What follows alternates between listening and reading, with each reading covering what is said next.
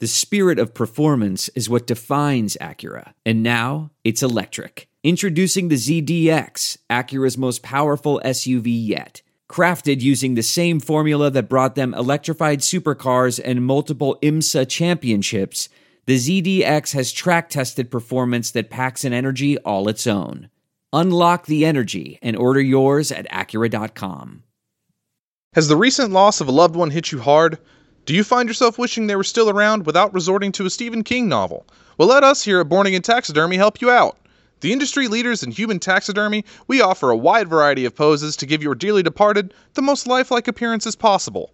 Choose from styles such as the Rapture, Penitent Sinner, Chastisement, Walker's Wind, and many, many more. No one can bring your loved ones back to life, but with Born Again Taxidermy, you'll swear they're right there with you. Patent pending.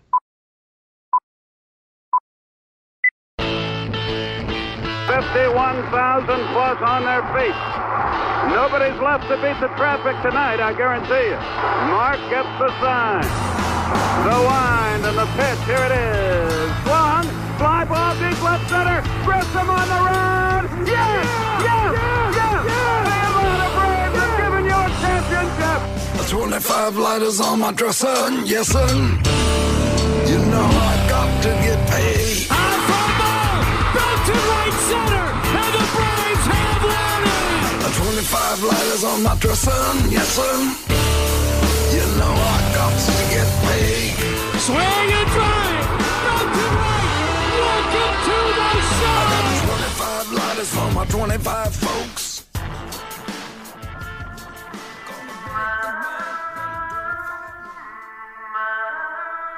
Now get ready. This is the Platinum Sombrero Podcast with your hosts, Dylan Short and Adam Doc Herbert.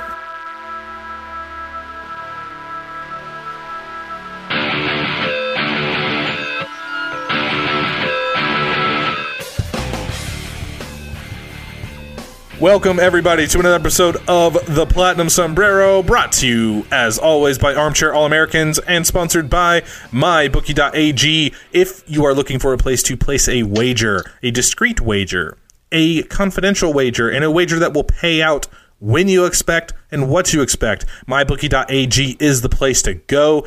They have the lines on every major sporting event. Soccer's going to be a big thing. Doc was telling me just a few minutes ago while he was watching Barcelona play in Nashville. If you wanted to bet that game and make it even more interesting, MyBookie.ag. If you miss the start of the game or you don't want to play the line on the game, if you want to play a specific line in-game, MyBookie.ag has that covered. If you want to play that Georgia-Florida ends up 12 to 9, let's say 12 to 9 at the half, you can play that at MyBookie.ag. All you got to do is go to their website, MyBookie.ag, use our promo code BRAVES25. Braves25, and what they will do, they will match your first deposit up to $1,000, and if you use that promo code Braves25, they will also match you with an extra $25 just for using our promo code. Make sure you tell them where you got it from right here on the Platinum Sombrero. Use our promo code. You play, you win, you get paid. That's mybookie.ag. Now, coming into this week, we all know the World Series is going on. For those of you that haven't really been paying a whole lot of attention or are still kind of depressed that it's the Dodgers and Boston, like those two cities deserve anything else good to happen to them, turns out Boston is a pretty dang good team. They're up 2-0 right now, and they're up 2-0, and the LA squad has actually taken a lead in both of those games, and it just hasn't mattered. And that's the thing on this Boston series, and I picked LA to win, and I've just been... I don't know how anybody could beat this Boston team in a series like this. There just has not been a weakness. They're scoring with 2 outs consistently, just like they did all year long. And their weakness is their bullpen, supposedly, yet their bullpen has been lights out. The interesting thing about this Boston team, there's the old phrase, you're going to win 54, lose 54, and then what you do with the other 54 that really matters. They won all 54 of those. They won 108 games through the offseason or in the regular season. So, I mean, they're a juggernaut. We got to see firsthand how good they are. And even for as much as it felt like we were being beat down by the Dodgers, we got beat down by the Red Sox way worse. You could see it coming from a mile away that they were going to show up in the World Series just ready to go. And it's not just that. Chris Sale went 4 innings in a World Series game, and they won the game. I mean, that tells you everything you need to know right there.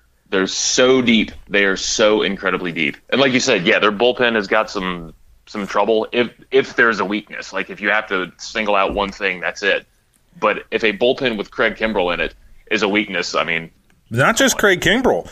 Like once they've been in the postseason, I don't think that bullpen has really been the quote-unquote Achilles heel that it was meant to be. Nady Eovaldi has come out of the pen multiple times in this, or has come out of the pen already in the World Series. He's probably set to start Game 4 if it comes to it, or maybe Game 5 if they're in a clinching Game 4. But Eovaldi's come out of the pen a couple times this postseason, and he's a guy that was just dominant for them after they added him at the trade deadline. Yeah, and you saw what they did against the Astros, too. I mean, they didn't even... They brought Chris Sale and then Craig Kimbrell.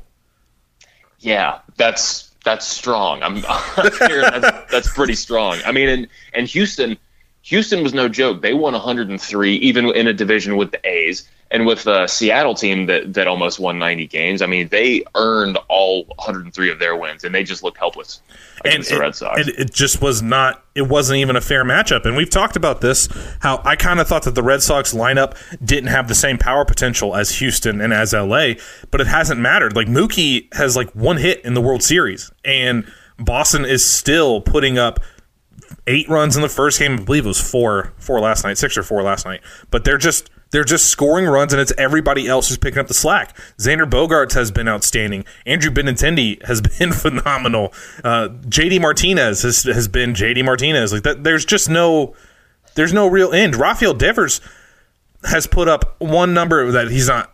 Actually, I want to get this out there. I'm sorry for breaking the train of thought there, but Rafael Devers had 12 RBIs in the world, 12 or 13 RBIs this postseason before turning 22. Now, he can't win the record because he's already 22, but do you know who owns the record? I have no idea. That would be Andrew Jones with 14. That was the first name that came to mind. Wow. Which, by the way, off tangent and off script here, that's one of those numbers for Andrew Jones that I point at and be like, you're going to tell me this guy's not a Hall of Famer because of the way the career ended? Like, that's a record that it's like Devers cannot beat that record. I don't know who's going to beat that record, by the way. Maybe it's Acuna next year, but like that's an unreal record of 14 RBIs in a postseason before turning 22. That's insane.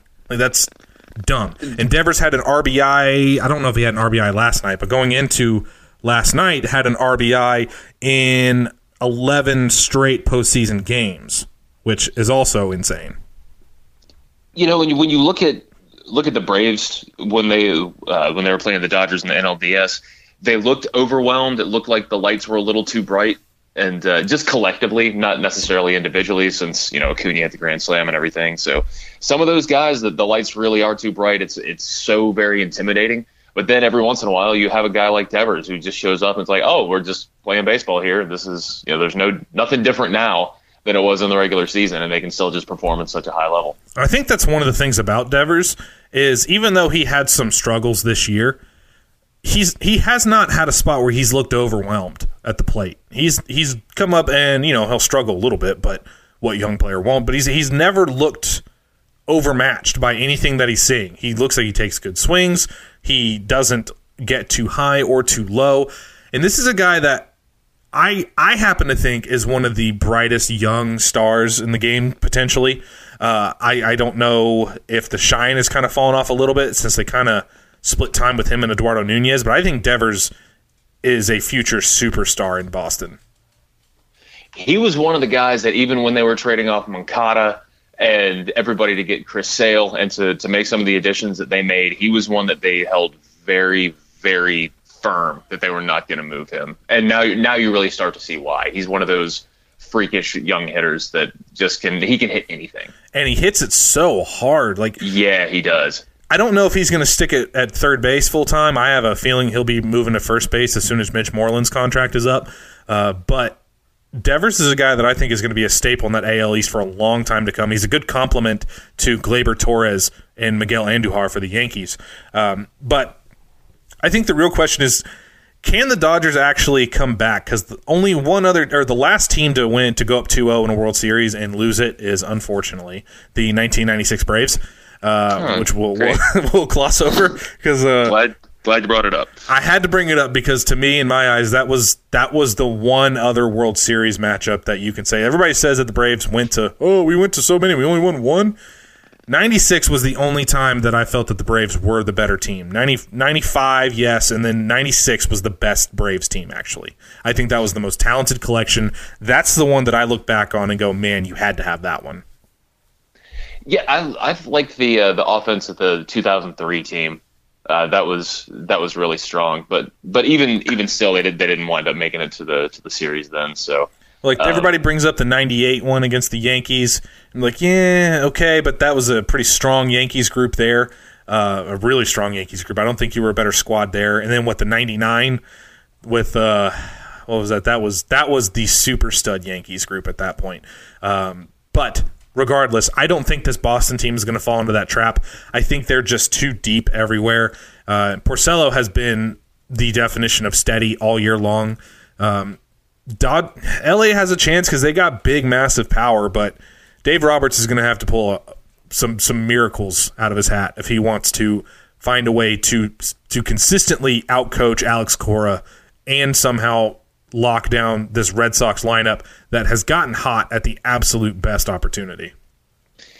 If there's anything that you can point to for the Dodgers, you could say that, they're going back to LA. They'll be in their own comfort zone, but even still, I mean, these Red Sox, they're a steamroller, and it wouldn't surprise me at this point to see them take the next two and have it be a 4-0 sweep. Now, it's not a prediction or anything, but it just, the fact that that's even on the table is really, it's a testament to them about how good they are, how good they've been consistently all year.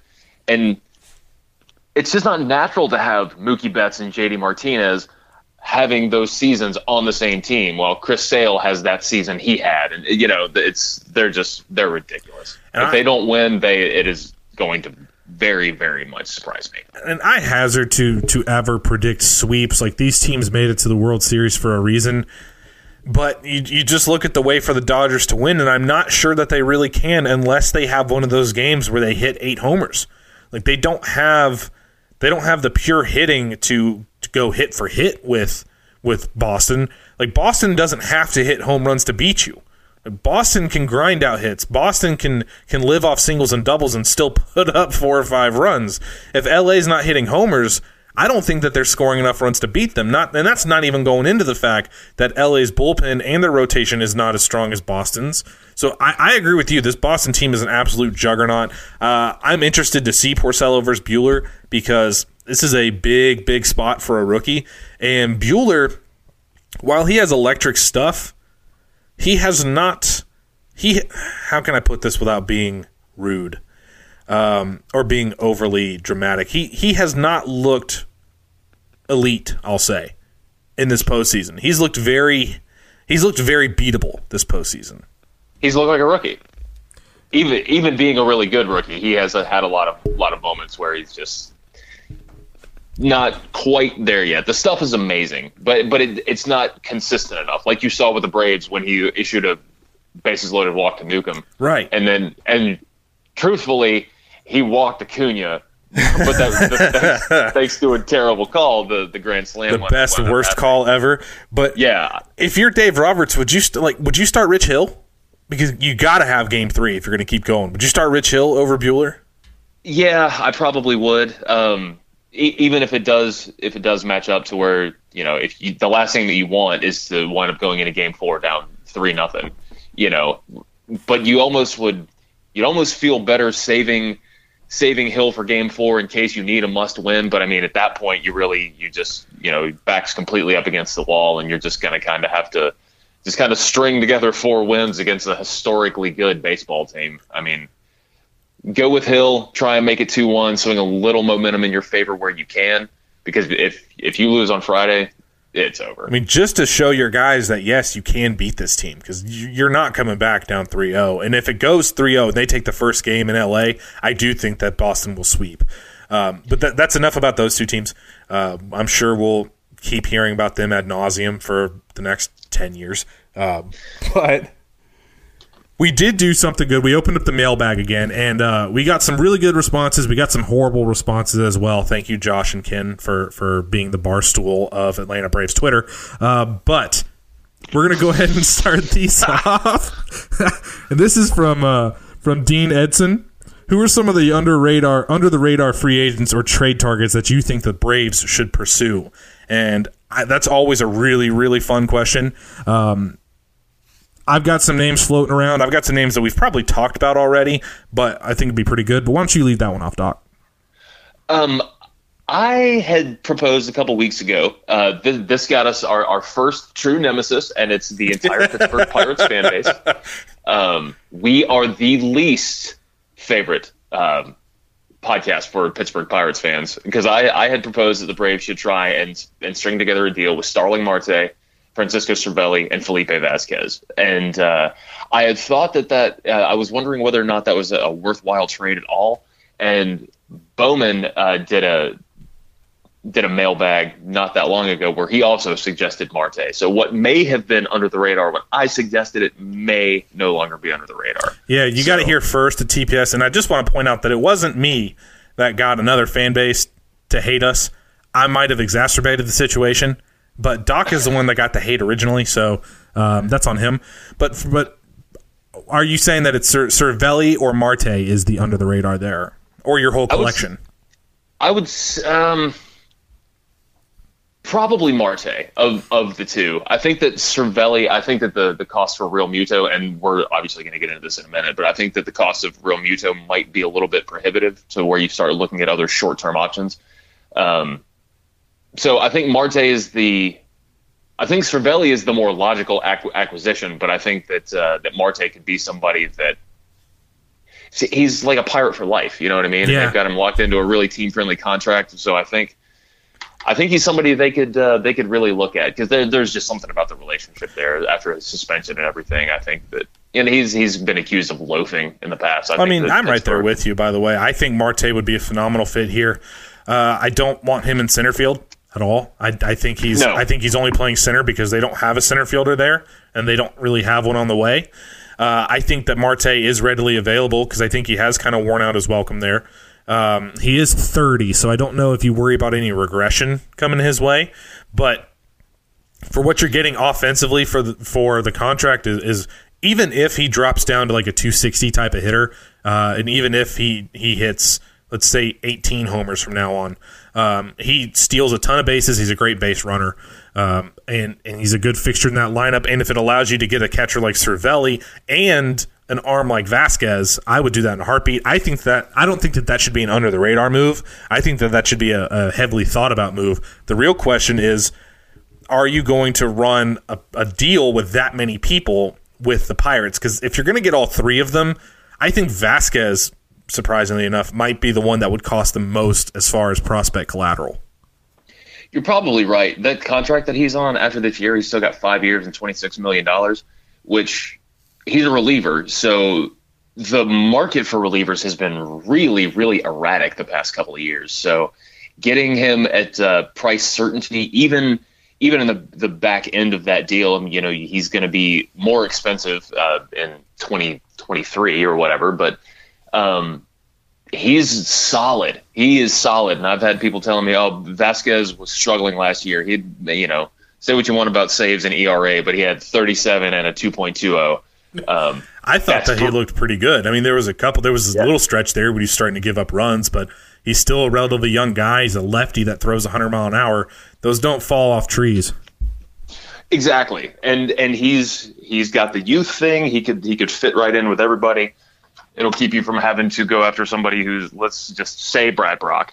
Just use an example, somebody who pitched for Atlanta last year and pitched moderately well, but he's also a little bit older, so maybe not the best option. As controversial as this may sound, I think Vasquez is better than Minter.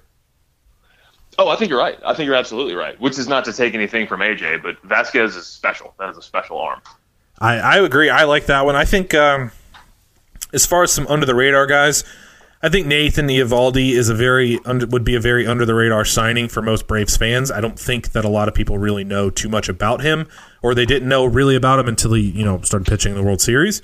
Eovaldi's a guy that I don't think he's as good as he is this year. Like I don't think that he's that good where he's striking out almost 10 or 11 per 9 and walking under 2 per 9. I don't think that's him.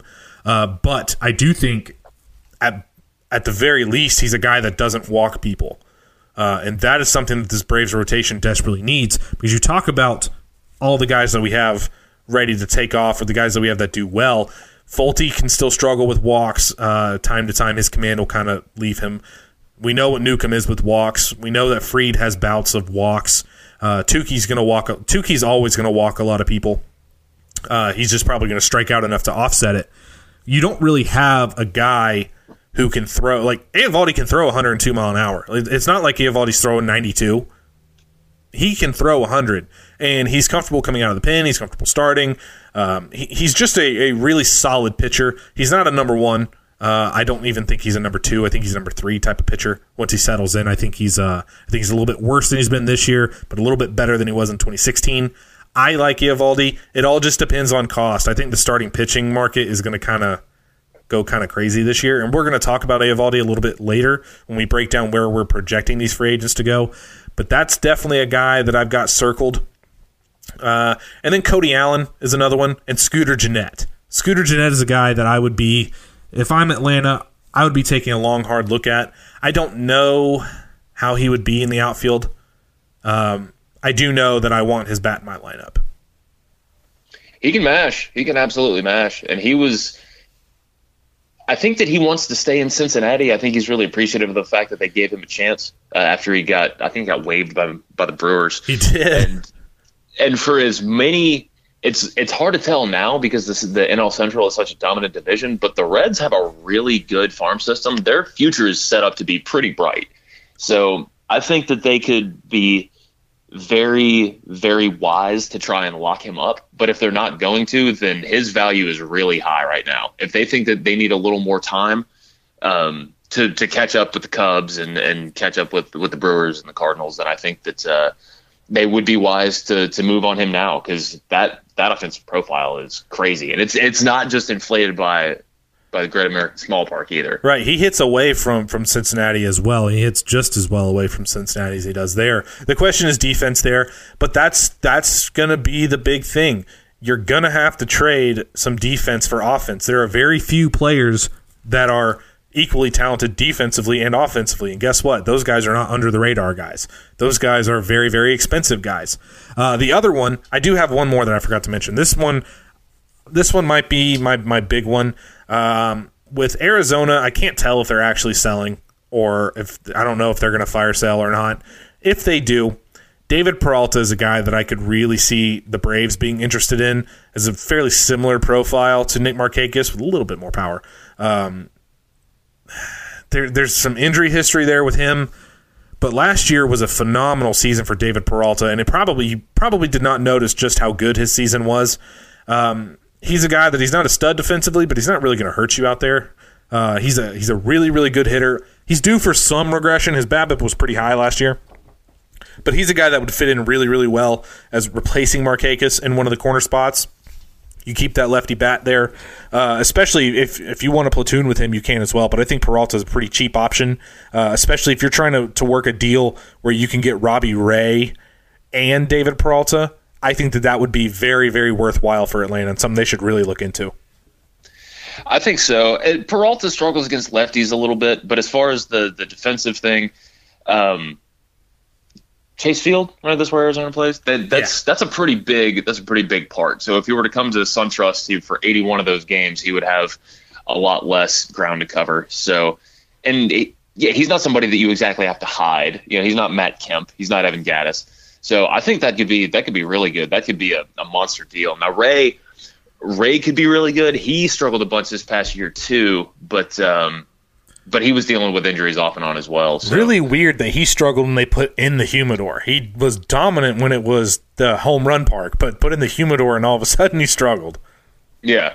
So he could be and similar to another Arizona pitcher, Patrick Corbin, you've had mixed results over the past couple of years. So if you're going to give up assets for this guy, whether it's money or giving up prospects, and you have to be positive that he's going to be a worthwhile asset to acquire, instead of just saying, oh, he was good for 1 year last year or whatever. You have to be really positive you're going to do that, because if you're doing a deal for Ray and Peralta or something, then that's It's a lot of prospects. I don't signing think Corbin, I mean, that's $100 million. I don't think it would be all that expensive. I think it would cost more if you were to go after a Greinke, for instance, and that's a name that's not off the table. Both of those guys are good players, but Ray coming off the year that he came off, this is definitely the cheapest he would be. I don't think Peralta's a guy that they would hold out for a ton of prospect on. Maybe I'm wrong, but he seems to be like a Nick Markakis type of guy, just a totally undervalued type of player. And if it gets too crazy, then no, because there's other options you can go with. But if it's something that's going to cost you mid-tier guys, and it's not going to cost you like a top 5 arm, like I wouldn't include like a Tukey or a Soroka in that type of deal. But if it's gonna cost you somewhere along the lines of, say, Luis Gohara as a centerpiece of that deal, then I think you do it. So good question, Dean. That was a really good question. This from Alex Anthopoulos Driscoll. In the movie Cars, do they have to buy car insurance or life insurance? Also, what would it take for the Braves to get Twins outfielder Eddie Rosario? First off, very interesting philosophical debate, because the cars are, in fact, people. I would assume that car insurance is life insurance. Yeah, they probably have a special company that they go through where they can bundle properly. I don't think it would be a bundle. I think what I do wonder is, do they have different premiums? So like in life insurance, like rich people, of course, will have like $750,000 life insurance policies or $1 million life insurance policies. Meanwhile, poor people from my neck of the woods have no life insurance policy. So in the movie Cars, you got to imagine that Lightning McQueen, he would have a fairly high car insurance, quote, / life insurance. Meanwhile, the town that he goes to with all those derelict bums and old cars and stuff like that, I'll bet you they ain't got no insurance at all. My question is to you, Doc, what would a cop car do as far as checking license and proof of insurance, right? How would that happen? You have just blown my mind right now. Most questions I can formulate some type of response. I got nothing. We need to get Disney on the horn. That's an important question in their line of apocalypse-driven movies where inanimate objects have become sentient and rule the world. But as to the second part of that question, Eddie Rosario would probably be the most expensive Twin aside from Jose Barrios. And Doc and I were talking about this before the episode. It really kind of comes down to, are the Twins going to sell, or are they going to kind of hold serve in a division where there's no clear-cut number 2 behind Cleveland? And I have a feeling that they're not really going to sell. I have a feeling that they're going to try to get in on the free agent market and try to pluck some gem type guys, some tier 2 with some quality, like with some upside type of guys, and see where that takes them next year, because they're not far removed from being a playoff team themselves. Yeah, they're in a really weird spot. They really are. If they can hang with Cleveland, I mean, they can really, really return to prominence quickly, because the Tigers, the White Sox, and the Royals are not going to make a whole lot of noise over the next couple years. So I think Rosario is somebody that they would hang on to, but just as far as playing the game goes, he's about to enter his first year of arbitration. He's okay on defense. He can't really take walks. He's got great power. Posted 800 plus OPS over the past 2 years. The closest I could really get for some type of comp for these deals for similar value was, strangely enough, Andrelton Simmons in 2015 posted 3.1 FWAR. Rosario had 3.4 last year. And D. Gordon, who was 3.6 before he got traded to the Mariners. So you have to take into account contractual obligations. Those deals kind of swung a little wilder, just because Simmons was under contractual control, and so was Gordon. He got Sean Newcomb, who was 15th overall prospect in baseball at the time.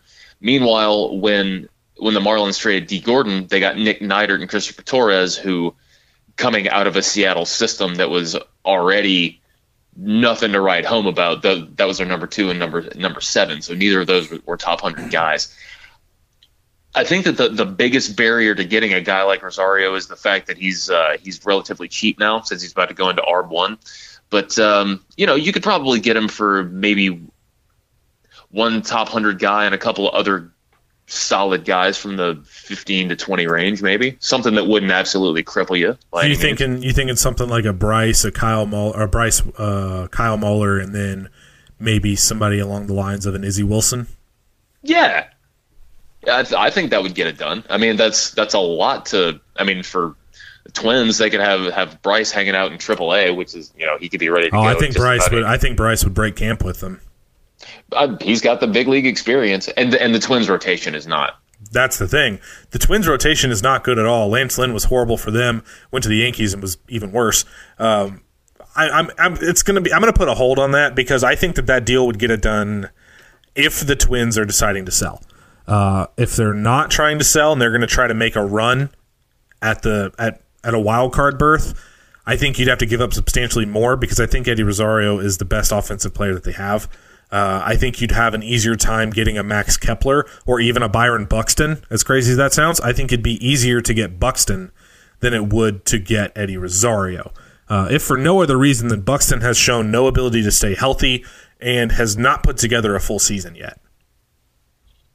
Yeah, I think he would look great with the tomahawk across his chest. Of course, and he's from here.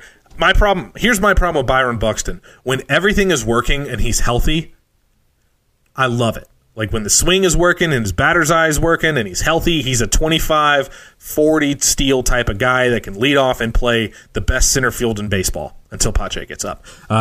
But the problem is we've seen that for all of 3 months out of his entire baseball career.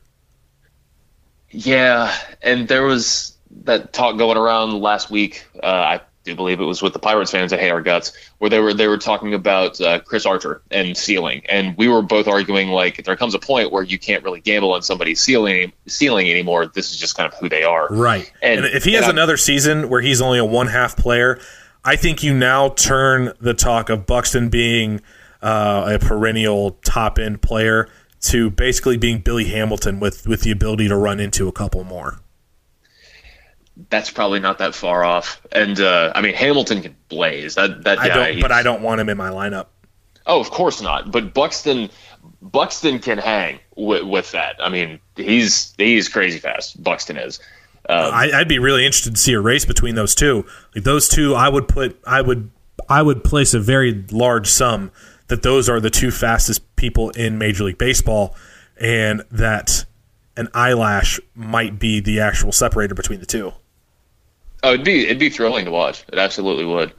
But yeah, we'll put a hold on that one for now. Thanks, Alex, for the questions, and we hope you like your answers. Here we go from Jacob Suttles.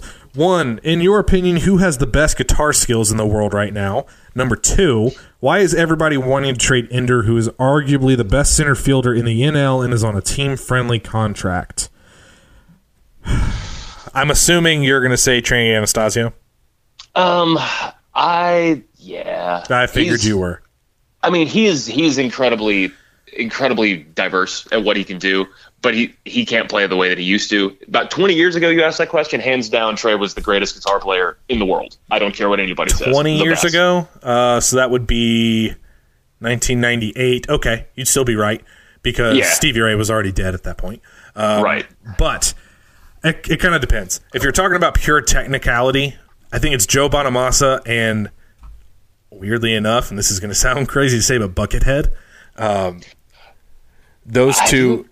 What'd you say? Have you ever seen Buckethead live? Yes. That dude God. is a maestro. He is a weird dude, but as far as technical skills on a guitar, there are not many better. And Joe Bonamassa, it's like he is the quintessential studio musician. He can play anything, and he plays notes perfectly. He doesn't have a lot of soul, which is why I don't get into Bonamassa very much, because if you're going to play blues, you got to have soul, and Bonamassa kind of lacks a lot of that. But his pure technicality is, he might be the most technical guitar player of all time. I'll say that.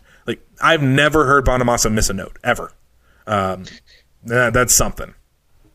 Yeah, he's pretty amazing. I would like to throw Kaki King into the discussion just because she was the most creative. I'd never seen anybody As far as creativity, I'll agree with you, and I think that's a big component too. I think when you're talking about best guitar players, it's two totally separate things. There are some guys that when they play the guitar, it just makes a different sound. Like when I talk about Stevie Ray, the guitar was it wasn't a machine at that point. He made the guitar actually speak to you.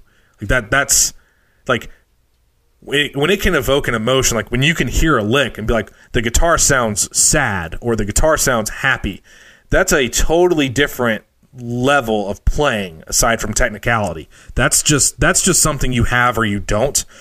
As far as that now, I don't really know any guitar players right now who were on that type of level.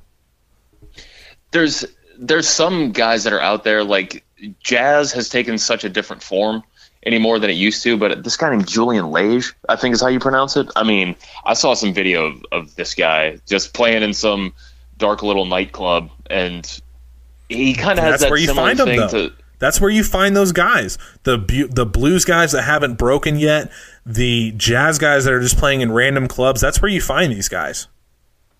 Yeah, and you know, and there's somebody that's, you know, somebody that we've literally never heard of is better than all of these guys that we're talking about right now.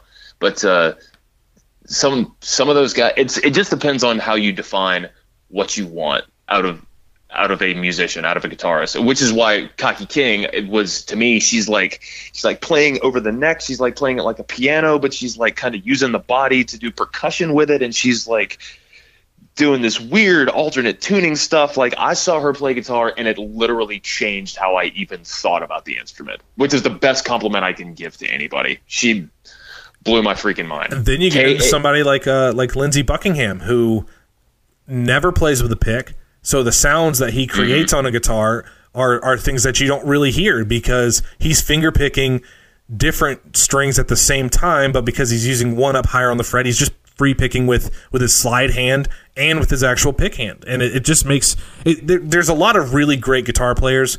If you ever want to know, I guess the best answer to that question is to sit down in a room full of guitar players and watch them when they're listening to somebody.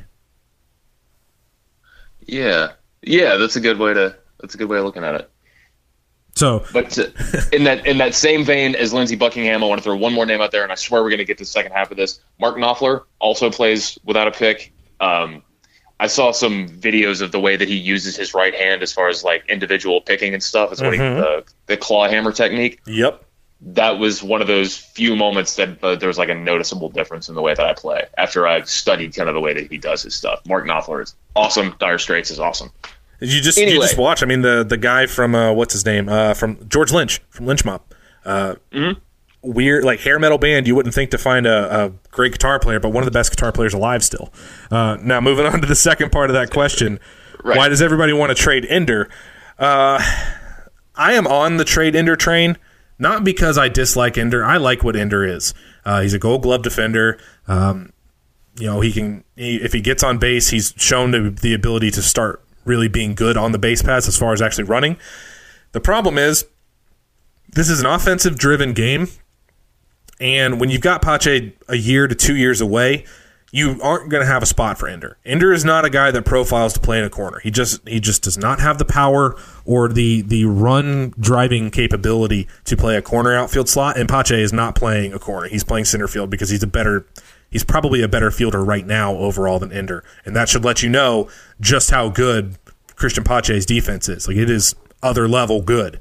The fact that it's the other fact of the matter is because really, if you're looking for the Braves to get better, it's going to come offensively. They were an outstanding defensive team, so where they have to improve is offensively.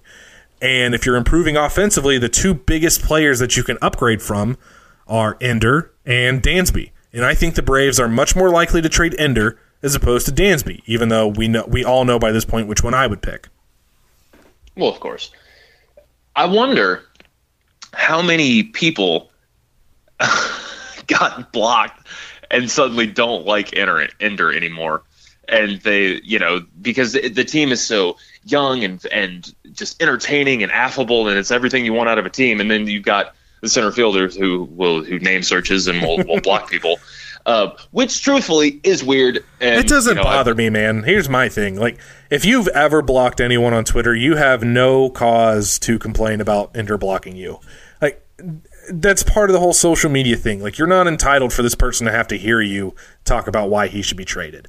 Like, do you want a professional baseball player to be a little more thick-skinned? Sure. But guess what? Like, it's that dude's prerogative of what he wants to hear on social media, man. You talk about social media being such a dangerous thing for pro athletes. If you don't want to get involved with the back and forth with some players, go ahead. Like, it really does not bother me that Ender blocks people. And I'm not just saying that because he hasn't blocked me.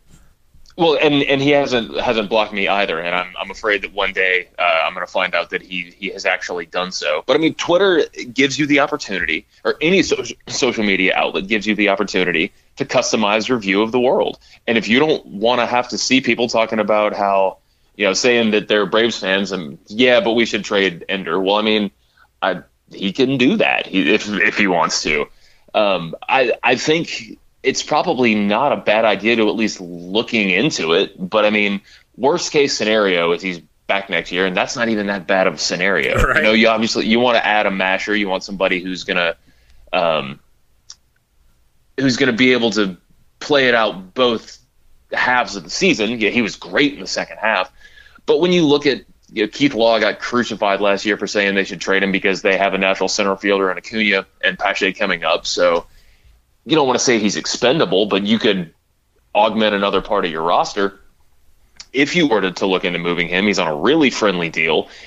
His defense is still great. He's so fast. He can give you some power. He'll hit you 10 a year, which is not amazing, but it's still pretty solid. So I'm split on the matter. I think you look into it, but you don't have to move it because he's so cheap. And I think that's the thing. I don't think that they actively look to trade Ender, but if he's like I've mentioned before, I think he would be a key piece for, say, Madison Bumgarner, because the Giants never want to actually tear down. They just want to retool. I think Ender would be a hugely valuable piece for a team like that.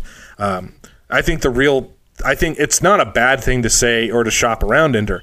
I think it's the fact that you recognize, I think he's one of the most valuable contracts on the Braves. Which is weird from saying that he's a guy that he's one of the two easiest players to upgrade from, but he's still one of the more valuable players. And that has to do with his defensive skills. That has to do with his speed. It has to do with the fact that, generally speaking, he's going to hit close to 300. He can hit a few different places in the lineup. He's a good clubhouse guy, and he's on a phenomenal deal. I don't think that that's necessarily a bad thing, but we'll see how it goes. If I were to lay money on it, I don't think they trade Ender this offseason. I think he's back next year. I could see it. I could see it going either way, but I think you're right when it's going to wind up being something where there's things you can do. He's a very easy spot to upgrade there. But over the next 4 years, he's making $5, $7, $8, and $9 million, which for the value that he gives you, still pretty solid. It's one of the best contracts on the Braves and one of the best contracts in the outfield in all of baseball. So good question there, Jacob. Patrick McCarthy asks, what would you give up in a trade for JT Realmuto? Now, this is going to be different. I'm not as high on JT Realmuto as most people. I think JT is basically a Buster Posey light. Not that that's a bad thing. I think JT's a very, very talented player, very athletic catcher, which is kind of the new breed of catcher. But I would not give up a top 5 prospect for JT Realmuto. Mostly because take the best catcher in the game, he's going to miss 30 games. So that inherently takes away some of your value.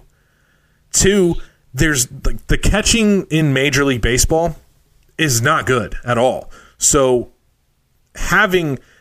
it's not like you have to severely upgrade, because there's just not it's not like, let's say, third base, or let's say shortstop, where you're in a golden age of shortstops, where if you have a bad shortstop, it's really going to be noticeable. It's not that way with catchers. There's quite a few different guys. I'm a big Yasmani Grandal fan. He's got some problems with pass balls, but Yasmani is a better offensive profile as far as power goes. He's a much better pitch framer, and I believe he's a better catch rate or stealing rate, caught stealing rate than Realmuto as well. And he's a guy that you don't have to give up a prospect for. I think JT is a guy who's good at everything without really standing out anywhere. And for me, if I'm talking about giving up a Mike Soroka or a Touki Toussaint or a Christian Pache or an Austin Riley, which these are the 4 that they would be looking at, I want a guy who, A, is going to be 150 game type of guy, or B is going to make a huge difference and be a top in the league at something. Not a guy who's kind of a sum of his parts type of guy. I think that's a really good way to put it. And the more I think about it, like Real Muto is really solid. I could make a case for why the Braves will probably push to get him. I wonder how much of that has to do with Bowman repeatedly saying, they tried him last season, they tried him at the trade deadline, they're going to try him again in the offseason. So maybe they wind up swinging a deal, but I don't know if I would move the parts it would take to get him, because Miami's offseason last year was so uneven because they traded Stanton for salary relief. They traded Ozuna for what's his name? Sandy Alcantara. Yeah, and Magneuris Sierra and some other pieces, and Alcantara was like the back of the top 100. And then for Yelich, they got a great deal. Let's not be revisionist history there. For what they got a phenomenal deal for Christian Yelich. It just so happens that Yelich was the MVP this year. Like getting Brinson and Monty Harrison, that's a good deal for what Christian Yelich was before this season. No doubt about it. And that's part of what I'm talking about with the unevenness, is because they went from, we'll just take some prospects. They don't even have to be great. Then they're like, okay, we want Brinson and Harrison and Isan Diaz. Right. Like, we want 3 top 10 prospects. Okay, so the next thing you know, they're like, we're not trading you Real Muto unless you give us Acuna. Like, oh, come on. What are you doing? Right, you can lick my balls, especially because they turn – the problem with that is I don't think they're going to want to get burned again, because last year they wanted Robles. The Nationals offered what's his name out in left field? I don't know why I'm blanking on Juan Soto, yeah. And they said no. Now, I guarantee you they'd like to have that deal back, but that means that they are not going to get burned a second time. So that means they are going to ask for Pache or Riley or Kyle Wright maybe. If it was Kyle Wright as a centerpiece, I would do it. But I don't think it's going to be. I think it's going to be Austin Riley, because they need a third baseman, because Brian Anderson, I don't think that they're moving him out of right field where his arm might be the best in the majors. And I think Christian Pache would be the other one, because Lewis Brinson, I think that they might try to move him off of center field to see if the taking away some of the responsibility on defense opens up his offense a little bit. Maybe so, and they can put Sierra out in center field as well. So it's going to take a lot. Sierra's garbage. You can't put Sierra in center field. That dude's arm is so weak. That dude is Juan Pierre. He's got the speed, though. He's got the speed to cover the range. So maybe not. Maybe I could be wrong. But if Magneuris Sierra is playing center field for the Marlins, Ashley, one of our Twitter friends, she's going to pull her hair out, because you're going to see a dude that can't hit the cutoff man, much less make a throw to second. So, and that's not the type of prospect that you go after when you're moving Marcelo Ozuna. Right, which was so. I thought, I thought Yelich would be the one that brought the least return. You can make a case for that, but I mean, really, it's Stanton, because contract. Jose Devers is okay. He can throw hard, but that's kind of it. And it's like, oh yeah, and then we'll pay the remaining $297 million on his deal. Like, cool, great favor. At least they're getting rid of that stupid sculpture, right? But as it pertains to Real Muto, it is going to take a lot. I think you're looking at least 2 top 100 guys. That's going to be the ask. I'm not saying that that's what they're going for. Could be more. I don't think that they're in a position to just take a big depth type deal. So they're going to try and shoot the moon and just kind of see what they can come away with there. So plus, to answer your question, Patrick, I'm going to say not enough. Yeah, I think that's the best way to put it. I'm not giving up nearly what it's going to cost. Now that they're feeling froggy, they're walking chest out now that they got the Mesa brothers. Which I said. How bad is that for Baltimore? They missed the Mesa brothers and Sandy Gaston. I said it after the Gossman deal. If the Orioles cannot land the Mesa brothers, that deal was pointless. Not even the brothers, just Victor. Either of them. And they didn't land any of the top 3. That's embarrassing for Baltimore. Oh man. Now this from good buddy of the show, Prospects Braves. If you guys don't know, that's Jeff. We've had him on before. A life question: why are we still talking about baseball when it ended 2 weeks ago? I don't know. We're from the future, Jeff. We're just here to let you know. It has been a very strange 2 weeks to go without having Braves games on, and it happens every season where it seems like every time you turn the TV on, there's a Braves game on, and then just that slow slog through the fall, and then through the winter, and then just praying. Watching every other day. teams get to go to the playoffs and hoist a trophy, and other fan bases get to be so excited that they cry, and meanwhile we're just over here Scrooge McDucking it. And just waiting for trades, Right. Trade season. They acquired Shane Carl for cash. All right, that's a way to. We got something. Yeah, that's a way to brighten up a Thursday. At the time, nobody had ever heard of Shane Carl, but that type of stuff is exciting. So give it time, Jeff. Eventually, we will stop talking about baseball, but not now. In answer to your question, because we're damn professional. That's why. Hear that? Professionals. All right. And last one that we're going to do from the mailbag from friend Andy Harris. The 6-disc White Album remaster is $140 pre-order on Amazon with demo tracks and outtakes. I really don't need to spend that kind of money. Can you explain to my wife why I'm going to get it anyway? Very simply put, it's the Beatles. Let it go. Let it be. I think that you never know whether or not there could have been a better solo for Savoy Truffle or something, or maybe they've got the hi-hat turned up in Revolution. Right. I mean, you already have all the songs anyway, but that's not the point. The point is, it's the Beatles, and it's a White Album remaster with demo, okay? I mean, I didn't even want that until we started talking about it, and I kind of want it now. So thanks a lot, Andy. Well, besides which, does everybody realize, and I know this is not sports that we're talking about, but you guys realize that how insanely huge the Beatles are as one of the most influential bands of all time, they came out with 3 albums. Wait, what? No, they had more than that. No, what was it? 3 together, wasn't it? Well, they had Rubber Soul, they had Revolver. I'm talking about real albums, not remasters after the band broke up or re-released. I'm talking about while they were the Beatles. Oh, yeah. They Abbey had Road. Rubber Soul, Revolver, Sgt. Pepper, Magical Mystery Tour. Wasn't Sgt. Pepper, I didn't think Sgt. Pepper was one that they toured. I thought that was the one that was after.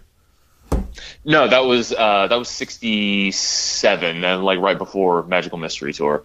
But what's amazing to me about them, and this is like a half music, half baseball episode, but craziest thing about the Beatles is that for the amount of societal impact that they had, hearing my parents tell the story about what it was like when they came over from Liverpool and just completely invaded American culture. It was 1962, and they stopped making music. They stopped touring in the late 60s, and then they had broken up by 1970. So the most influential band in the history of the world was only together for 8 years. That's crazy. Okay, so here's the thing. In the UK, between 62 and 70, they had 12 studio albums, but the international one is a little bit more complicated because a lot of those are on the same, are basically the same album, just released in different parts of the country. So then they had a bunch of EPs and a bunch of LPs and a bunch of singles. Yeah, I've kind of wondered about some of that early material too, like Beatles for Sale and Meet the Beatles and Please Please Me and everything that was going on at the beginning. What, as far as albums proper, what kind of fit in where? And for me, it really started with Rubber Soul. I think I don't know. I mean, that's a tough one. I've never been huge as the Beatles. Really, I like the Beatles, but I've had other artists that I like more. As bad as that is to say, as cliched as it is, though, I think Sgt. Pepper's Lonely Hearts Club Band, which by the way, that might be my favorite. But I really liked Abbey Road. I had Abbey Road when I was 14, 15, and it just completely went over my head. I could tell it was good, but I didn't fully get it yet. And then after, I think I was probably 21 when I started to really, really get into them. And I went back, I'm like, how did I not get this at the time? It's so good. So good. And for as good as the White Album is, there's There is some filler on there. Let's not act like Wild Honey Pie actually deserves to be on the album. Well, I think that's one of the things that we can both agree on. It's like some Beatles songs, it's okay to say were just not good. Like some of them weren't meant to be good. Like Not Another Northern Song. That song is horrible, and it was meant to be horrible. That was George Harrison being pissed off. They were churning out so much material at the end. Like John and Paul were writing a song a day, a piece, for years and years and years. So there's bound to be some slop in there. They can't all be Blackbird or Yesterday. And like, you know that they were only together for 10 years from the time that they joined together in England to the time that they ended with that show on the rooftop. Mm-hmm. Like 10 years. Yeah. It's nuts. And sometimes you look at people like Jimi Hendrix, who look at the impact that he had, and he was only around for like 4 years. Right. It's insane. Also, hot take, Jimi Hendrix is not as good as people thought he would be, or think he is. You're high on drugs. No, I think that's actually part of the problem. I think what Jimmy was an innovator, and that is totally different because a lot of Jimmy's works are phenomenal works, but I still think his best song is probably All Along the Watchtower, and it's not his. Well, I say that, but Bob Dylan has already said, no, that's his song. Well, I mean, it was... I like his version of All Along the Watchtower, and it's easy to... And I have thought before that Jimmy was more developing the technique and sticking to like what he was best at, which was just shredding. But if you look back at all those songs, like the entire Are You Experienced album and Electric Ladyland, yeah, there's some weird stuff going on there. And Axis Bold as Love. I mean, some of those albums are just so spectacular. And it's not just the shredding, like Spanish Castle Magic and God, there's just so many awesome songs. I almost think he doesn't get the credit that he deserves as a songwriter because of how hallowed his abilities as a soloist were. He's almost like Pink Floyd to me, where like completely, yes, on the innovative side of it, one of the greatest of all time. But the amount of drugs really did affect a lot of performances. Like Jimi Hendrix live, I think we're at the point where we can say that 90% of Jimi Hendrix's live performances were not good. His version of the Star Spangled Banner. That's one. I love it. I think it's terrible. What? It's innovative. You like Santana's version better? What's that? Do you like Santana's version better? I'm actually not familiar with it. Oh. You know who did the best Star Spangled Banner I ever heard? I swear this is true. Who? Boyz II Men. Dude, theirs was really good. I'm not gonna lie. That was the best thing I've ever seen. Like it was unbelievable. But yeah, I think that it was such a weird, like when he was playing that version of Star Spangled Banner. Keep in mind, his set at Woodstock kept getting pushed back and pushed back and pushed back. Like he was supposed to be, he was the last artist that played. And like he was supposed to start Sunday night, but it kept getting pushed back to where the video you see, it's in the daylight because it's like his set started in the morning. So he'd been up for days. The people in the crowd had been up for days. And that was a very defining moment because he's like, he's recreating the bombs bursting in air on his guitar. But here's the problem: is that recreating bombs bursting in air on your guitar sounds like shit no matter who you are. So it was. I think that's the point of that. Is I think Jimmy might be he might be one of the one or two most innovative guitar players ever. The stuff that he was doing was stuff that was not around at the time. He was very far ahead of his time, and just his influence alone, I'll put him up there as a GOAT. But him, period, I think he gets overrated a little bit. I can see that. I think that he's what he did for technique and stuff was very very prominent. I think his abilities as a songwriter are underrated though. Okay. Stick by that forever. Well, so anyway. By the way, yeah, Andy, spend the money, buy the White Album. Just do it. You have to. You'll love it, and you'll listen to it nonstop. Now, back to baseball. Thank you, Andy, for getting us off topic. But we are going to go ahead now, and this is our last little segment of the day, and it is the Platinum Sombrero free agency projections. So what we're going to do here is I'm going to name off a guy. Doc, you're going to tell me where you think he's signing. I'll tell you where I think he's signing, and we'll go from there. Sound good? Perfect. Number 1, the main guy out there, the big fish, Bryce Harper. I think Bryce Harper signs with the Los Angeles Dodgers. I do you think think? he's a Philly. I think that they have a ton of money to throw around, and that's a ballpark that he would be excited about playing in. Yeah, I'm kind of scared of that. I really am, because they have so much money. Like, how much money do they have committed next year? Like $8-9 million. It's Right. not much at all. They have some bad contracts, but you know they're going to move them. Like Carlos Santana is not going to be there. Yeah, he's gone. And they still got Arrieta, who's making 25, but they have a really good TV deal, and they have a ton of money to spend. So yeah, they can afford him. All right, big name number 2, Shrek or Manny Machado. I actually have him going to the Phillies with. I had the Braves as my dark horse for Bryce Harper. I don't think that he's going to wind up signing with the Braves, but I haven't completely given up hope, and I will not give up hope until he signs with somebody else. I think the only way he's a Brave is if Freddie begs him and cries in front of him, and he's willing to take an opt-out deal. Which I don't think that is completely off the table. I'd give him a 6-year with an opt-out after the 3rd. I think that's the max deal I think that the Braves would do. I think so, and he's not going to take it. You know what I mean? But I think that's a really interesting match between Harper and the Braves. But I also think that as it pertains to Machado, my dark horses for them are the White Sox and the Padres. And the reason why is because both of those teams are right behind the Braves as far as emerging from their rebuild. White Sox both would let him play shortstop. What's that? Also, both would let him play shortstop.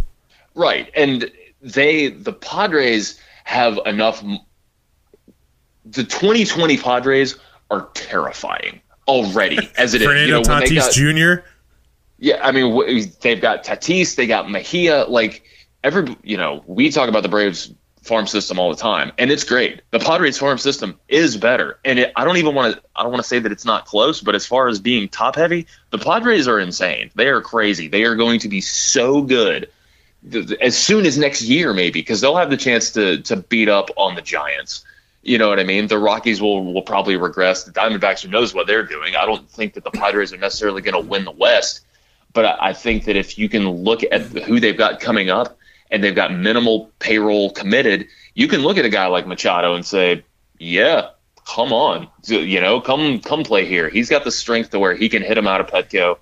There's gaps for days that he can hit him into. I mean, I think that either San Diego or Chicago has a real legit outside shot. However, I have not let you answer it. I think he's a Yankee. It's the worst kept secret in baseball that he wants to go to New York, that he wants to be a star outside of baseball, and he ain't going to the Mets, folks. Now that the Yankees have announced that Didi has to have Tommy John surgery, I believe it was, or Didi's getting some sort of surgery. I think it's Tommy John. That opens up shortstop for them. Manny is going to go over there, and I bet you he'll play shortstop.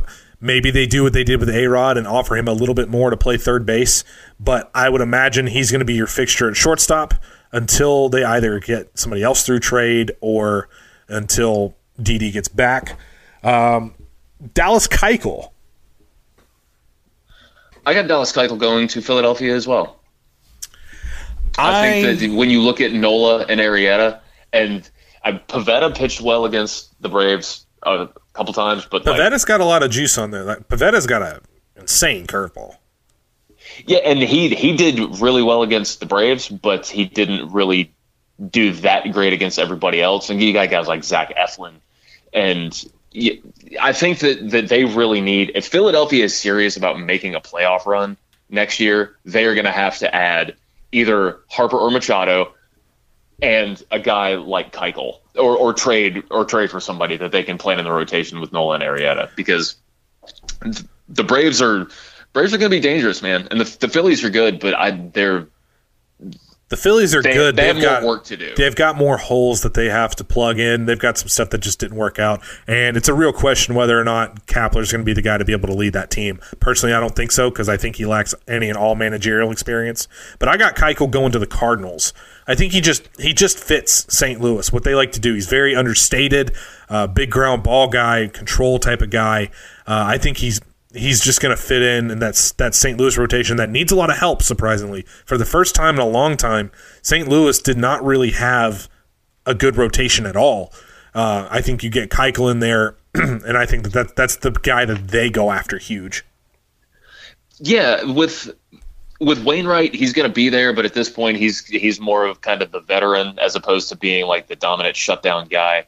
The John Gant trade did not really work out for St. Louis, and Miles Mikolas was a very savvy pickup for them. But you're right, and they if they're going to jump out of third place next year, they are going to have to add. Well, you think about it, that would give them Keuchel, Mikolas, and Flaherty, and that's a strong three right there. Yeah, no doubt. May not be quite enough to get them over the hump, but they would certainly be better. Maybe not, but then you also have Alex Reyes, who should be back relatively soon. Since unfortunate that he got hurt, fortunately he got hurt early in the year, so he should be ready to go fairly quickly. And they've got some other good pieces in there as well.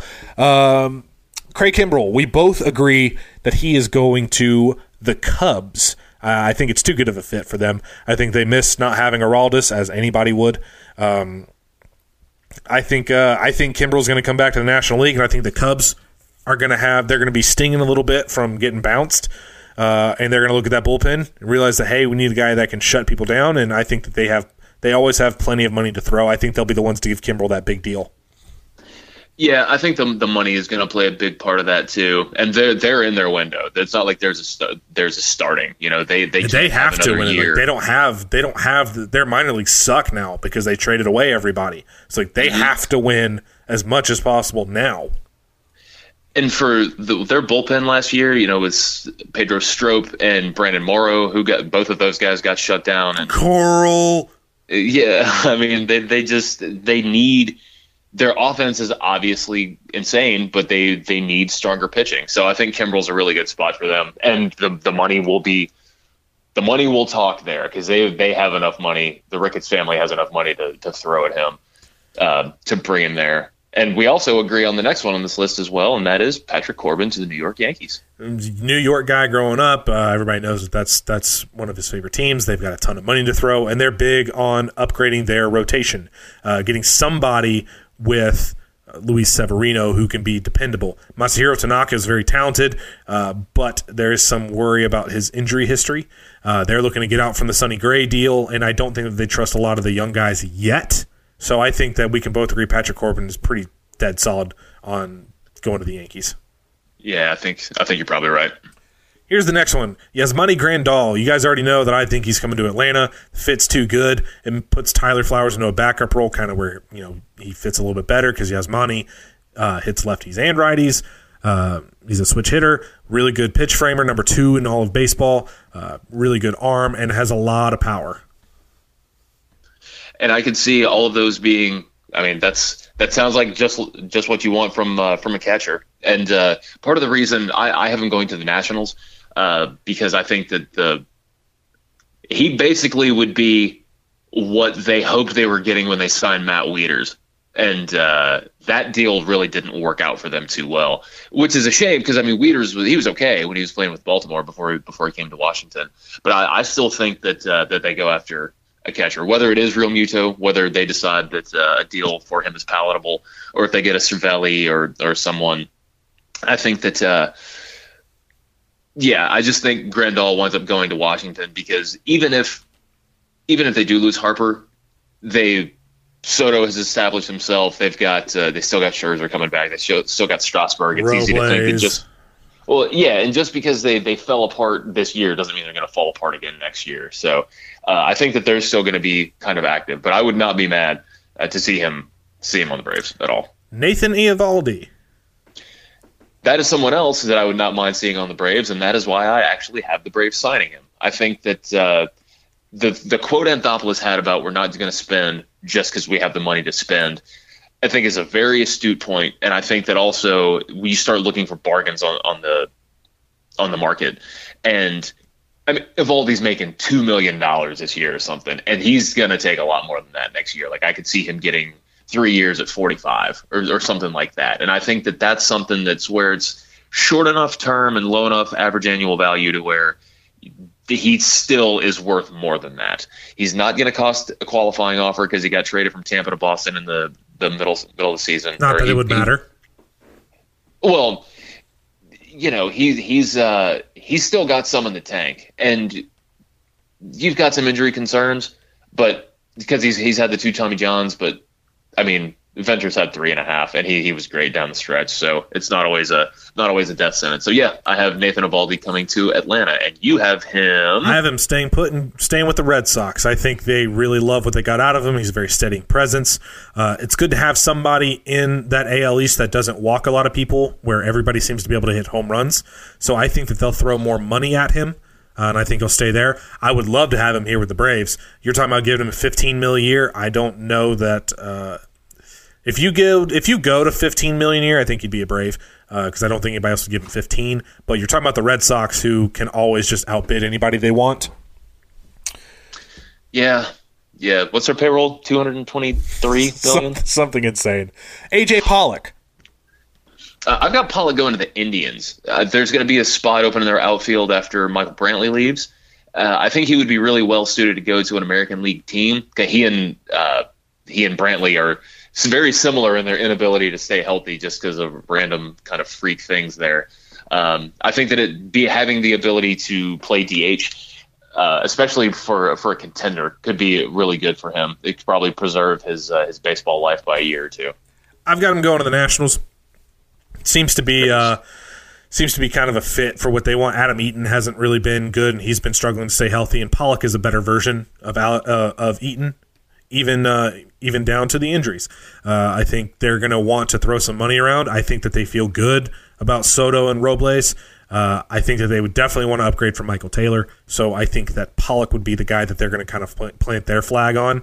I think they'll outbid Cleveland because Cleveland has some other concerns. I'm not sure Cleveland has the money to throw around to get into a bidding race with somebody like Washington. Yeah, that's fair. Well, and in this scenario too, I have the Nationals getting Grandal. So in that scenario, they wouldn't have as much money to throw around as they would. I think that this is the first fake signing you have for Washington on yours, so they have a little bit more money to throw around in this scenario. I can see it. I absolutely could. I think that how bad does that Eaton trade look for them? Whew. I mean, that was a bad one. But I mean, even if Giolito stays in the tank, having like you gave Dave up Dunning and you gave up Ronaldo Lopez. Yeah, you gave up 3 of your top arms, which seems insane, but that sucks for them. It's good for us. Hyun-Jin Ryu. Staying with LA for me. I think he's a good fit, and I think even if they are to sign Harper like I have them doing, I think they've got the money to bring him back. I've got him going to the Phillies. I think that they'll overpay to get him in there just because they want to upgrade that rotation and kind of go at it now. You add Hyun-Jin Ryu and be able to put him in like a 4th starter role because I already have them getting Keuchel. Gives them some nice lefty-righty stuff in there to split between Arrieta and Nola. So I think that is, for a team that has a lot of money, I think Ryu would be a very astute pickup for them. Yeah, I think so. He's still got a lot left in there. He's got like a 6-pitch arsenal, and he knows how to throw, so I think that that's a good move for either of those squads. Michael Brantley. In my perfect scenario here, the Braves pull off that Marte Cervelli Vasquez deal, which is why I don't have the Braves signing Yasmani Grandal. And I also have the Pirates signing Michael Brantley, so they can have him to replace Starling Marte in their outfield, or if nothing else, replace Gregory Polanco, who had shoulder surgery, I believe it was. For like second time. Yeah, so he's going to be, if he comes back at full strength next year, it certainly won't be coming right out of spring training, I wouldn't imagine. So I think that there could be a fit there, but I think that anybody who's listening to this would probably be excited to find out that you have Michael Brantley going to the Atlanta Braves, and I think that that's the one. They said that they're not going to go, they're probably not in on Harper or Machado. I think Brantley is the next position guy for the Braves to plant that flag on. Brantley can do a little bit of everything. He doesn't quite have the same power he once possessed before all the injuries, but he's still relatively quick. He's not horrible on defense, but he's a corner guy. He's lefty who hits really well, hits at the top of lineups, a very solid type of player, and he's actually been healthier than I thought he had been. Still hasn't been really healthy, but he's been a lot healthier than I thought. So with that in tow, I think that the Braves could kind of go relatively big on a short deal for Michael Brantley. I would not hate that at all. I really think I could get down on that. Now here's another big time controversial name, Josh Donaldson. I have him going to the Cardinals. I think that the Jed Jerko era is over. I think they're going to need somebody who they can kind of lean on a little bit more. And when Donaldson was healthy with Cleveland, he actually did pretty well for himself. So I think he winds up in St. Louis. Unfortunately, I've got him going to Philadelphia as well because the Phillies have just an insane amount of money from the TV deal. They've got an ownership group that would more than welcome ponying up for anything. I think Josh Donaldson instantly replaces Maikel Franco as a more consistent guy over there at third base, and they haven't liked Maikel Franco for like 3 years. If Donaldson's healthy, that's a huge pickup for them in that little ballpark. Solves a lot of their problems with their defense because Donaldson is a very good defensive player, and nobody on the Phillies can play defense. Yeah, we got to see that firsthand last year. That's really where they left Carlos Santana as the lone man on the left side of the field during a shift. With Josh Donaldson, you could actually do that. Well, I hope that if he does wind up signing with Philadelphia, God, this is going to sound horrible. I hope he's not healthy if he signs with Philadelphia. Mike Moustakas. With Moustakas and Donaldson, I think that you could kind of it's almost like a pick 'em with these two. You only have so many teams that are really going to need third baseman, and having both of those guys available, I think is it's kind of a crapshoot. I have him going to the Indians as well. I think maybe the odds of doing Pollock and Moustakas are probably bad, but Cleveland is going to lose Donaldson at the end of the year, and they got him because they needed to do some type of quick incremental upgrade at the waiver trade deadline. So I think Moustakas could come in. He will be a really interesting one to watch his deal. Especially after last offseason. Say that again? So especially after last offseason. Well, that's what I mean. Like he can't get the qualifying offer again, so it might not affect him as much. But even still, that deal that he took from Kansas City was yeah, it was not a phenomenal deal for him. I've got him going to the Cardinals because I agree with you. I think Jed Jerko is back to being a utility guy, and I think that's where Jerko fits best, where he's able to float around the diamond. I think Moustakas is a guy that I think that St. Louis would prefer Donaldson, but I think that they'll have to settle for Moustakas. Gives them some more lefty power in that lineup as well. Not good defensively, but since when has that mattered to St. Louis? They ran Jose Martinez and Matt Carpenter on the same infield. Yeah, Jose Martinez is bad news.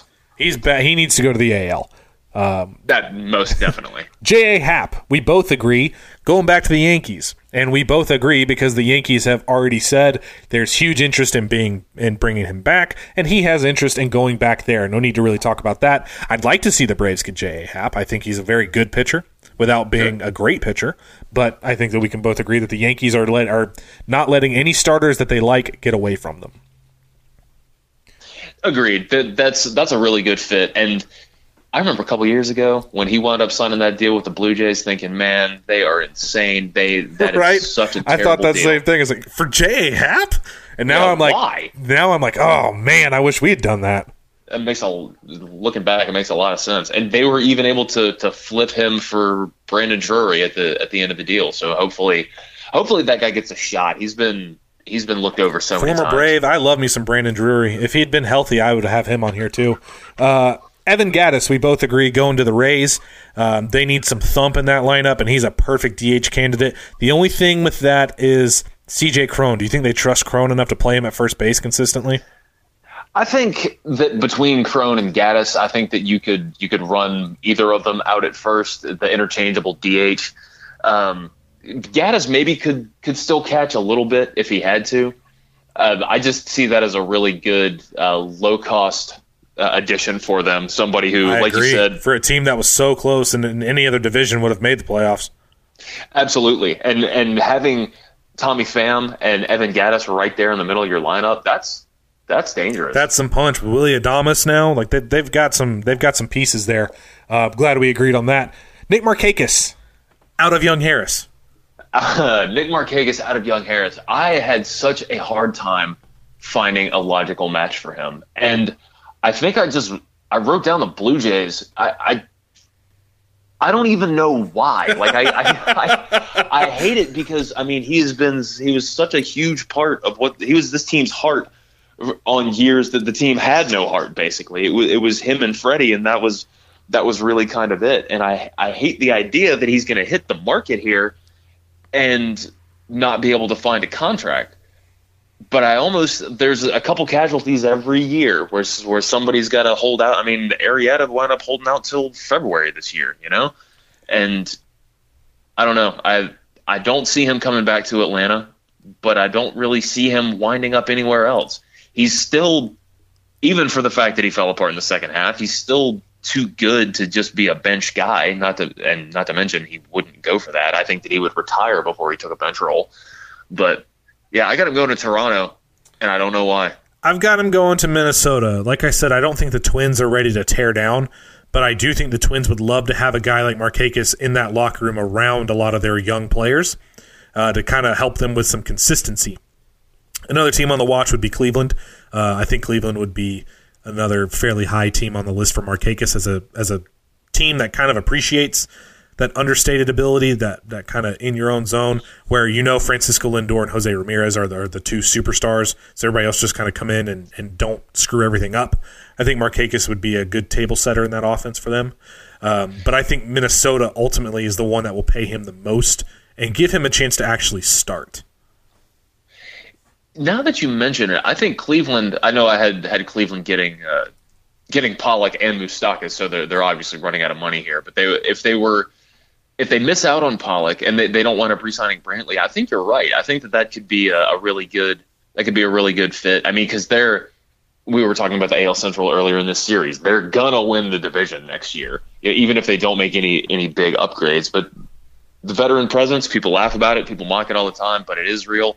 And being in the AL could be a really good thing for him. Now, we also both agree on a former Brave who we both like, Kurt Suzuki. Unfortunately, we both got him going to the Mets. Fit's just too good. They've had no catcher for like the last decade and a half, so since Piazza retired, really. I think that's too good of a fit. I think Kurt's going to want to start. I think Kurt has earned an opportunity to start. People can mock his defense all they want, but I think that Kurt is he's a better starting catcher than what half the league is trotting out there. I think so too. And you look at who they got now. It's Kevin Plawecki and Devin Mesoraco, and Travis d'Arnaud is just not going to hit. Travis d'Arnaud is made of like paper mache. Yeah, he's got that Mets curse. Every time you turn around, it's something new. And I think Kurt I don't think that he's got that deep-seated Atlanta loyalty where he's just going to be like, oh, well, I don't want to go play for a contender, a rival of this team, because he used to play for the Nationals. That type of stuff is not huge for him. I think that he actually would kind of make them not a contender, because that's preposterous. But I think that he could make them better than they were. Absolutely. I think that they could absolutely be over 500 next year. Put him with Cespedes. Him right there with Cespedes in that lineup, and you've got at least two guys that you have to worry about. Yeah, Cespedes, Conforto, Suzuki. Brandon Nimmo can hit, man. Yeah, he just pisses me off by sprinting down on a walk. Like I don't know why, but I hate that so much. Like I get the hustle, but like this ain't rec ball, son. It makes me laugh every time. I love the hustle. I think it's really funny. I like hustle, but that's like one of those like Lenny, don't squeeze the rabbit type thing. Like I get so irrationally angry when I watch Brandon Nimmo, and I just start cursing at my TV at him, just saying all these horrible things about him and his Iowan behind and all this stuff. And I like if Brandon Nimmo were a Brave, like he'd be a great player for the Braves to have because he does a lot of things really well, and he walks a ton. But man, I might throw something at my TV watching him sprint down the line to first base. He's in that same mold as any of the other big names on this list. You'd hate him if he was somebody else, and then you give him the tomahawk, and it's like, hey, man, you're one of us now. I still probably be like, oh, I hate you. Anibal Sanchez. This is the fourth former Brave in a row that we have on this list. I have Anibal Sanchez going to Colorado. He's ground ball guy, and he's one of those guys that could work around the Coors effect. There's a very real possibility that he could turn back into a pumpkin this year. Braves were lucky enough to where it did not happen at all. But I think that if it does happen, no offense, Anibal, but I would not like for you don't to happen be. Here. Yeah, I don't want you to be a Brave if you fall apart. I almost put this one as the Braves / as a pitching coach, but I do think that he's going to get some offers. I think he's going to go to Oakland. They've got a garbage rotation without Sean Manaea. Sean Manaea is like the only good starter they have. I think Anibal goes there, and he would slot in as their number 2 or 3, depending on how AJ Puck comes back and how some of their guys down in the minors develop. I think that he would have a big role down there. It's a gigantic stadium, so even if some people start lifting some fly balls, it's not as big of a deal. You don't really want him facing Houston all the time, but for a team like Oakland that just got a taste of the playoffs, Billy Beane, we know, is not going to spend a ton of money. I think he'll see Anibal as a guy that could come in not just to give you some help on the team, but to come in and really help these young arms more than anything, just like he did for Atlanta. Mm-hmm.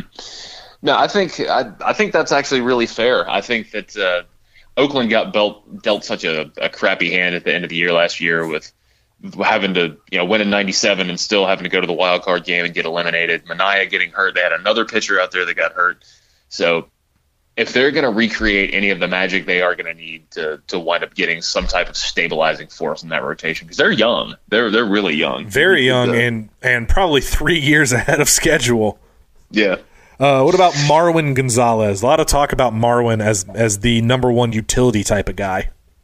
Yeah, I could see him being on the Braves' radar just for that same. He'd be like the 2019 Charlie Culberson because he can play anywhere. But I have him going to Philadelphia just because for as much as they were moving guys around, Santana's going to play third and now Hoskins is in left. Oh, he's a wet dream for Gabe Kapler.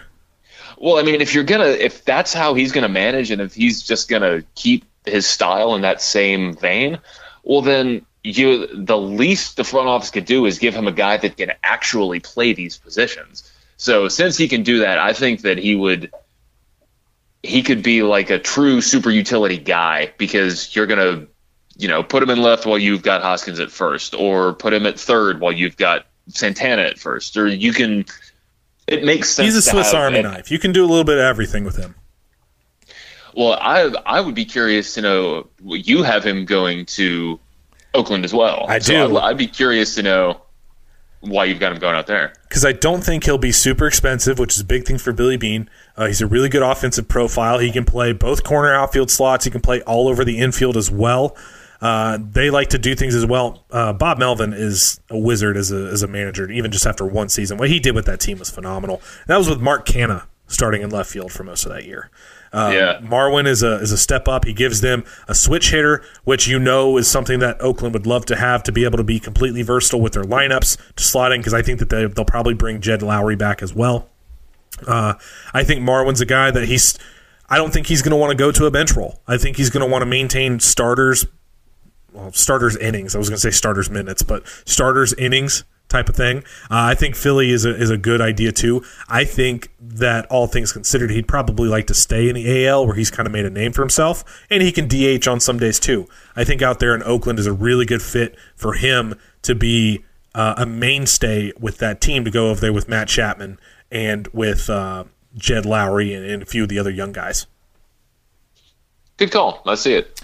I can see that. From one utility guy to potentially another, Asdrubal Cabrera. I have Cabrera going to Milwaukee. They are going to have an opening at third base. And at second base, by the way, because they're not positive about picking up Jonathan Scope.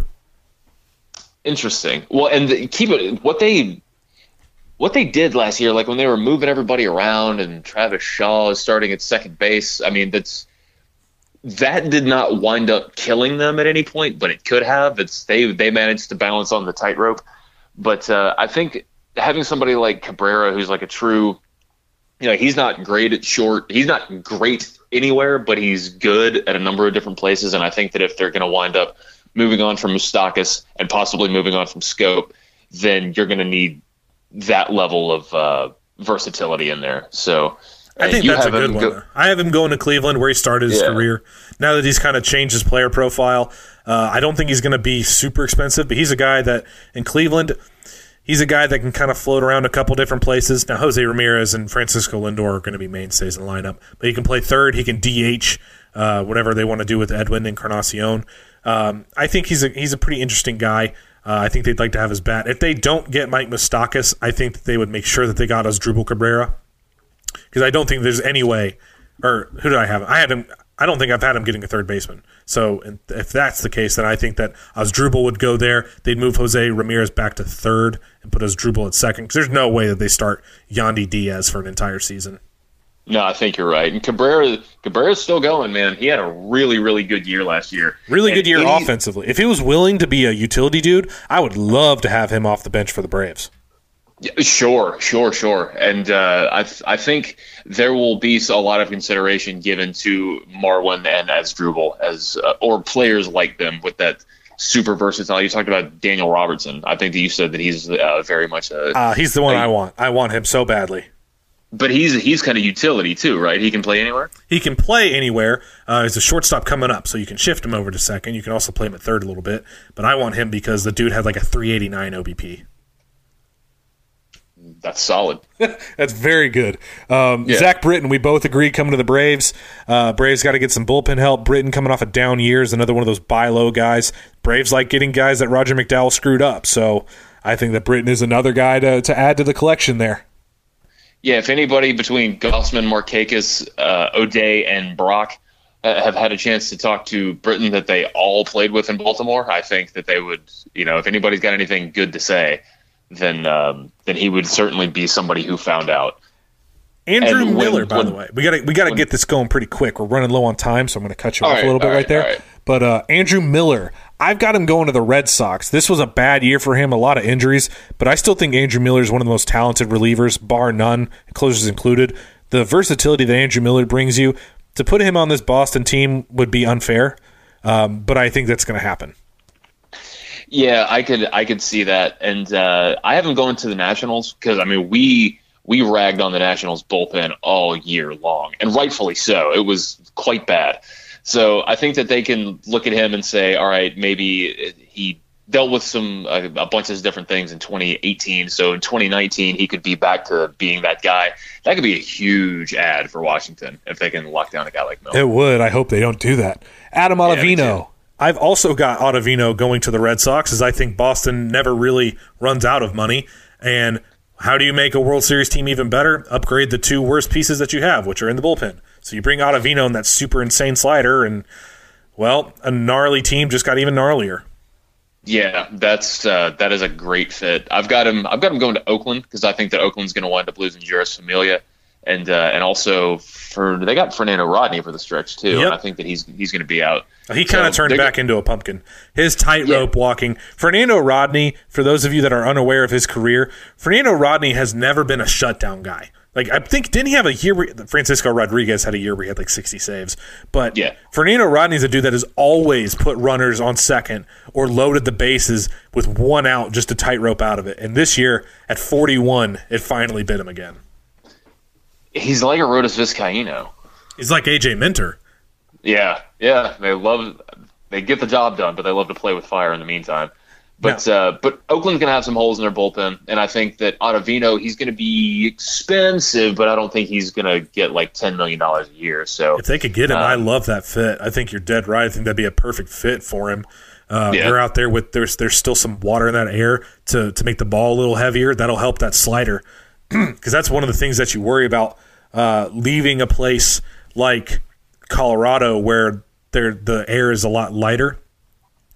You kind of wonder a little bit how his slider is going to play up. And his slider, interestingly enough, did not move as much away from Colorado as it did in Colorado. But you get a place where the atmosphere is a little bit different, even though it's a little bit heavier instead of lighter, that will manipulate the ball a little bit more. So it might not be the same movement that he gets, but it'll help add some movement on his slider. It makes sense that there would be some type of difference between how he pitches or how the ball is affected by the Coors air. I mean, the Coors effect, it hits everybody in individual ways. So it's also why I wonder if John Gray can really throw 98 or if he just throws 98 Colorado. I don't know. Trade him to the Braves and let's find out. But speaking of former Athletics, you just named him Jeurys Familia. I've got him going to the Braves. I know there's some... for those of you that followed for a while, there was the domestic violence thing. That turned out to be kind of not true. All things recanted and kind of came out that the woman was kind of lying about that. So all of that put behind him. When you look at Jeurys Familia, what he is he's a very, very good bullpen piece. Very strong sinker, very good ground ball guy, high strikeouts. A little bit like an Arodys that doesn't walk as many people. And I think that that's a good thing for Atlanta's bullpen. That would be a solid addition. The character, the domestic violence thing that whole situation was really bizarre. And even with things being recanted, I don't know if it's one of those that since it kind of touched him, if they would say, well, sorry. You gotta read into that one because I thought the same thing until I went into the actual report. Okay, I'll do my homework on that. But I actually have. I have him going to the Red Sox for similar reasons. What we were just talking about with them adding Miller and Ottavino. I think that he can still hurl it. He looked really good this year, and Boston has enough money to throw for anybody. So, shore up the bullpen and try and make a run at the World Series again. Now, this next one's kind of interesting. DJ LeMahieu, kind of a throwback player. He's a 6'4", 215-pound second baseman with zero power. And zero power in Coors, which means zero power. I've got him going to the Nationals just because they're one of the few teams I know of that actually need second base help. And I think that that's a team he could start for. He's a good hitter. He just doesn't have any power. Yeah, which probably makes my fit for him as the Giants not great. I think that it's not even so much about LeMahieu trying to advance his game so much as the fact that the Giants they can't continue to roll out Joe Panik and expect to win more than 75 games a year, which is not a huge hit on Panik. And LeMahieu is not a giant upgrade, but he kind of fits that mold of, hey, this guy's 30 and in decline. It does. It fits the Giants' MO. I just think that Washington doesn't have any real second baseman prospects coming up. Yeah, I mean, they're going to have to make a move somewhere. They really... I hope for the Giants' sake, look, you won 3 World Series this decade. It's time to rebuild, and that's okay, but you don't have anything in the pipeline. You got a new GM coming in who could come in and make some moves. It's time. Just give us Madison Bumgarner and then burn it all down. That's all I ask. No, the first matter of business should be trade Madison Bumgarner and Will Smith to the Braves. That's the first thing that GM should do. And then sign DJ LeMahieu because it would make me right. All right, 2 more players left. Jose Reyes. I don't know exactly what the name of the team was that Ricky Vaughn was playing with in the California Penal League, but I'm pretty sure that's where Jose Reyes winds up and belongs. I hate Jose Reyes. I've got him going back to the Mets because it's the most Mets thing ever. They deserve him. And they'll give him a send-off like they did David Wright, which is very much Mets. Weird. Last player, Freddie Galvis. And I hate you, by the way, for putting this down. No, I mean, I think that I think he would be a solid bench addition for the Braves. I do. He's unspectacular. He would be Ryan Flaherty of next year, but at least it's somebody that you could give some at-bats to, and he always played so well against the Braves that I think that playing for the Braves could actually do him well. I don't think that don't expect him to come in and be like this massive difference maker like the Culberson type, but I'm a big fan of your answer, just in all caps, not Atlanta. Yeah, because what you've just done is you've just made Chip and Joe have to go change their pants.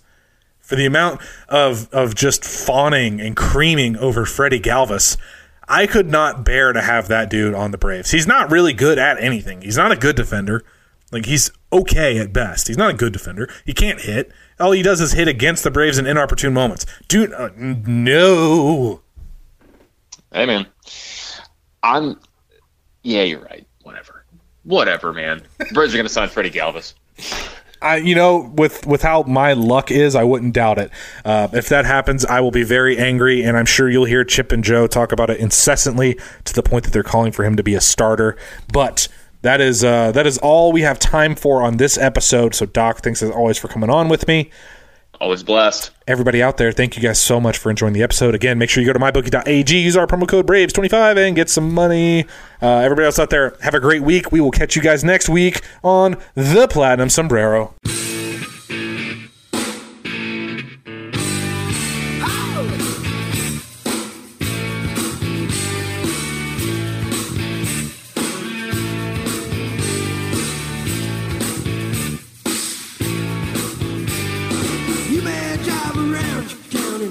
Shiny car, you're facing the wind and your haircut's in French Lick your bizarre. You may find a cushy job and I hope that you go far. But if you really want to taste some cool success, get it under play guitar. Play guitar. Play guitar. Play guitar. Oh yeah. Play guitar. Play guitar. Play guitar. Okay, thanks. Bye. Look around. You can find cars like these on AutoTrader, like that car riding your tail. Or if you're tailgating right now, all those cars doubling as kitchens and living rooms are on AutoTrader too. Are you working out and listening to this ad at the same time? Well, multitasking pro, cars like the ones in the gym parking lot are for sale on AutoTrader. New cars, used cars, electric cars, maybe even flying cars. Okay, no flying cars, but as soon as they get invented, they'll be on AutoTrader. Just you wait. AutoTrader.